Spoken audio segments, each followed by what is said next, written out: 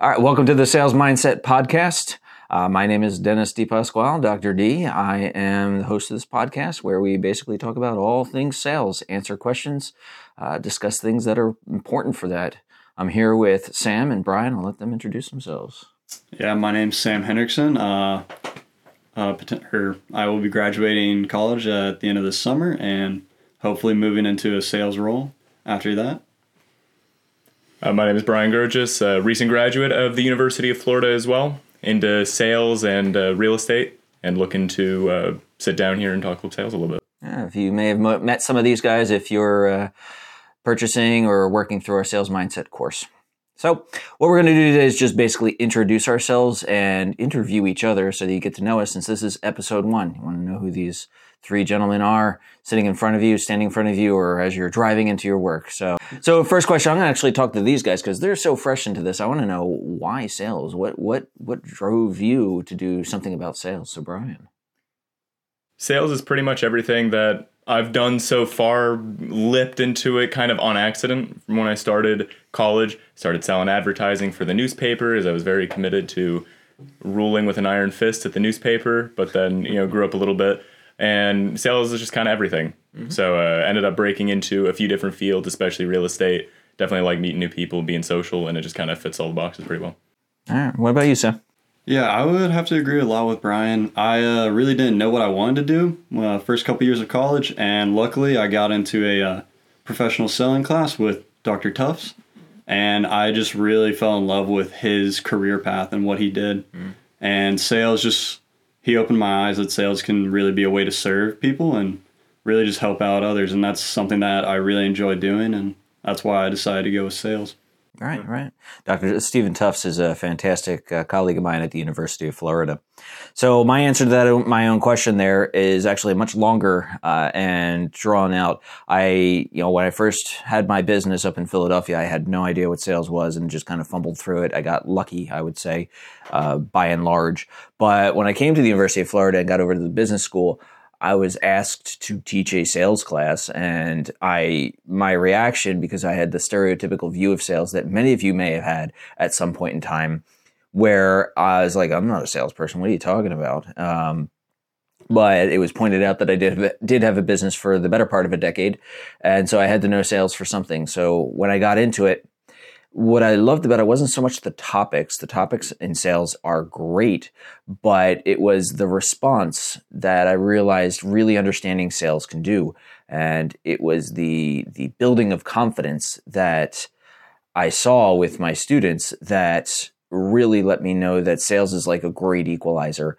If you just put the right amount of work into it and you have the right energy behind it, you can basically do anything, rule the world, if you will, with it. And so I find it to be probably one of the best topics to teach when it comes to really mastering life. Yeah, going off that too, that was one of the reasons was so focused and decided, this is 100% what I'm going to do, because it was the first class where I was like, this is just a real world skill that is applicable to my daily life, even if I'm not selling something. Mm-hmm. This is just real stuff. And there's other classes like that in college, but I found a majority of classes I was taking, if it was outside of that class, the knowledge really wasn't that useful. Mm-hmm. Yeah, I hear that. With doing sales from coming into college, I had one view of it in the way that I was doing things, and then hopping into the sales program, working with Tufts first, and then turning literally everything on its head. I'm like, oh my goodness, I'm doing this entirely incorrectly, as opposed to looking at it as this objective-oriented thing where it's, a very practical, hard skill setup. I have to be incredibly organized. Not that that's not important, but I was neglecting the entire other side, like the social side and the ways that you can enjoy it, things you can pull out of it, relationship building, the way of prospecting. Prospecting was like the smallest dot on the map, and it's probably the most important thing that you can do in the process. Mm-hmm. And then going through the rest of the program, taking your class and actually utilizing it in what I do on a daily basis, it just kind of changed everything. Mm-hmm. Yeah, Sam, when you talk about its life skills, it is even in dating. If you look at dating coaches out there, one of the things that dating coaches will do is you've got to get out there and you've got to do it, and you've got to go out there and at least talk to people, or else it's not going to happen. And to to what you talked about with prospecting, it's the foundation of what you're putting out there. So if you want to, if you want to run a business, you got to try running a business. If you want to get out there and talk to people, you got to actually do it. And that's that equalizer part that I really love. Mm-hmm. And that's where you're really going to learn. It's not going to be perfect when you first get out there, but you're going to learn so much more from those failures right off the bat than you would if you, say, waited a month and tried to learn slowly.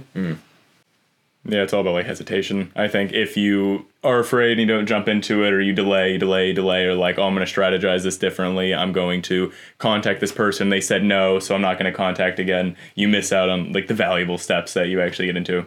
I feel like hitting a wall multiple times is more telling or more enlightening than just sinking it the first time.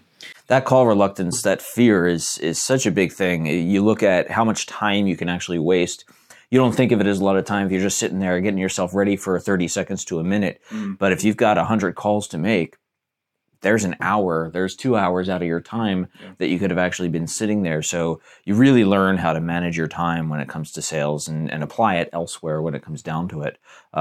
Plus, you said relationship building. Even outside of that, learning how to actually actively listen to someone instead of thinking about what you want to say next. So with you two and your fresh entry into sales, what has been, I guess, one of your challenges? Well, I'll start. So, like Brian was talking about earlier with prospecting. I mean, that was something that in my education I kind of glossed over and didn't really appreciate how important it really is. And I'm hoping to hit the ground running, and like we've talked about, you're going to fail and hit those walls and you'll figure out where everything's at, what works and what doesn't. And so that was something that I wish I didn't neglect as much, but I'm excited to really go out there and try to figure out what's the best practices here. How sociable do you need to be? What should you look for in a client and a prospect? And just become more aware of that.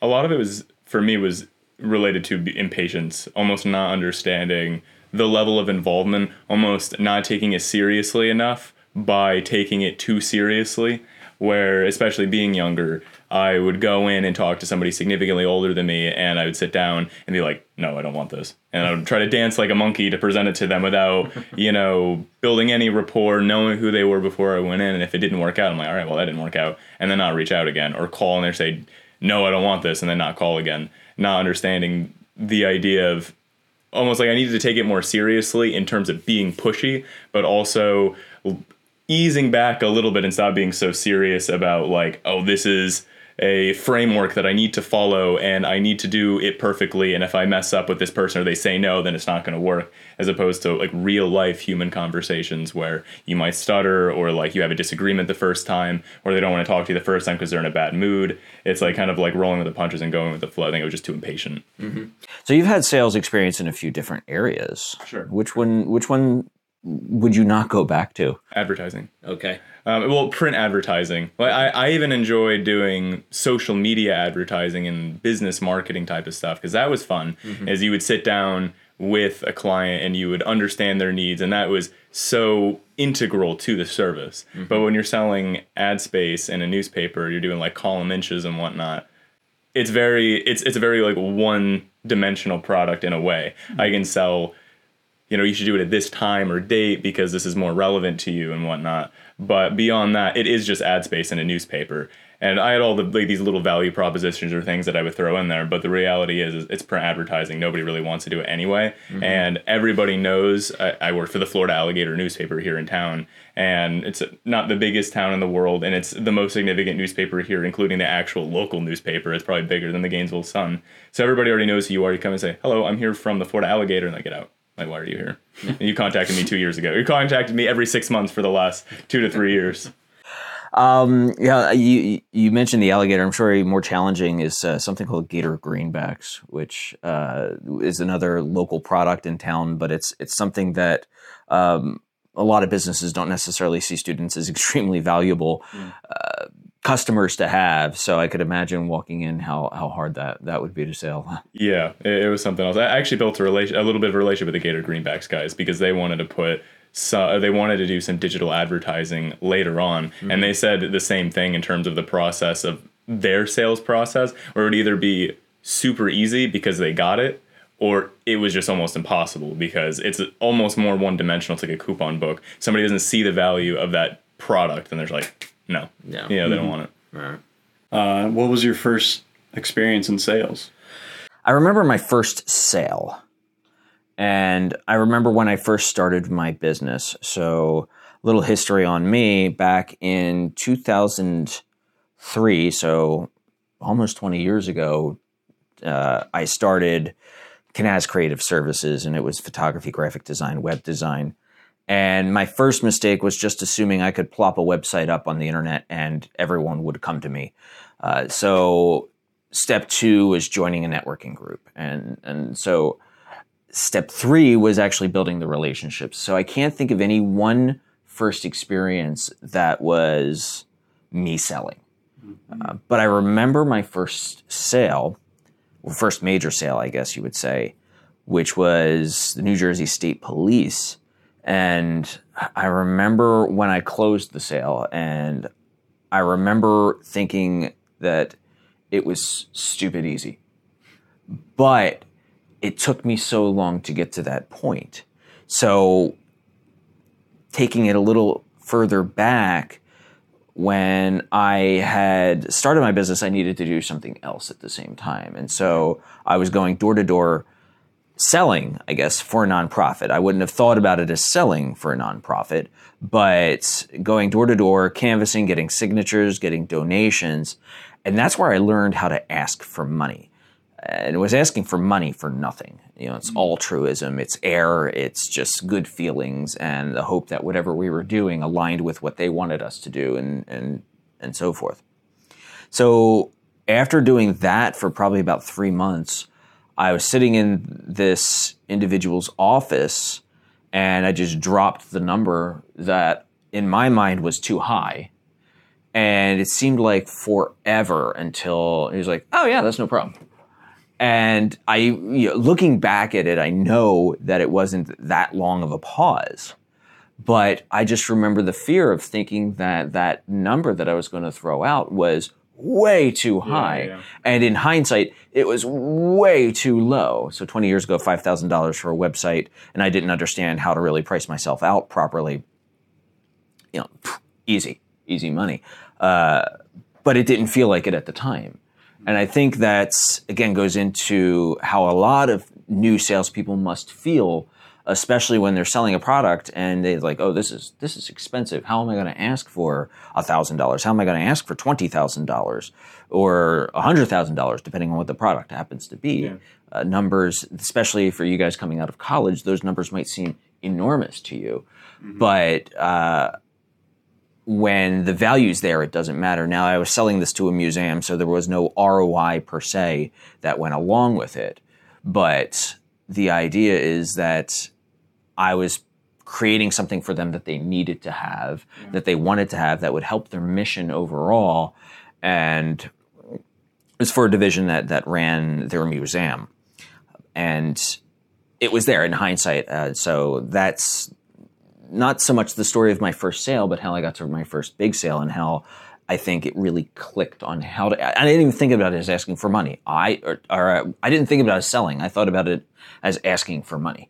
Yeah. I just thought about it as doing business, and that's, I guess, the biggest misconception with sales is that it's just people don't know it's just doing business. Yeah. So what would you change about that interaction? What would you tell yourself before going into there? I had already learned not to be afraid of the silence. I had already learned how to have the conversation. What I wish I knew, so it's not so much what I would tell myself, I wish I knew business. And it's funny, when I started my business, a friend of mine, my undergraduate degree is computer science. A friend of mine gave me, and I still have it, it's probably sitting behind one of you guys right now, her marketing textbook. And he's like, you need to read this. And it was just I didn't know how to learn. I didn't know how to teach myself that stuff yet. So I just kind of was like way overwhelmed by it. That's why people take classes, because sometimes going through a book is difficult.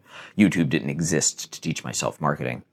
So the biggest thing I wish I had known was how to price myself out, which whenever I do workshops now, as someone who's a lecturer, who is a professor in marketing, that's one of the biggest questions that the like veteran entrepreneurs or low-income entrepreneurs, people who don't have that background and they're just taking these boot camps, like, okay, I need to know how to price myself out. And I'm like, oh, I feel you.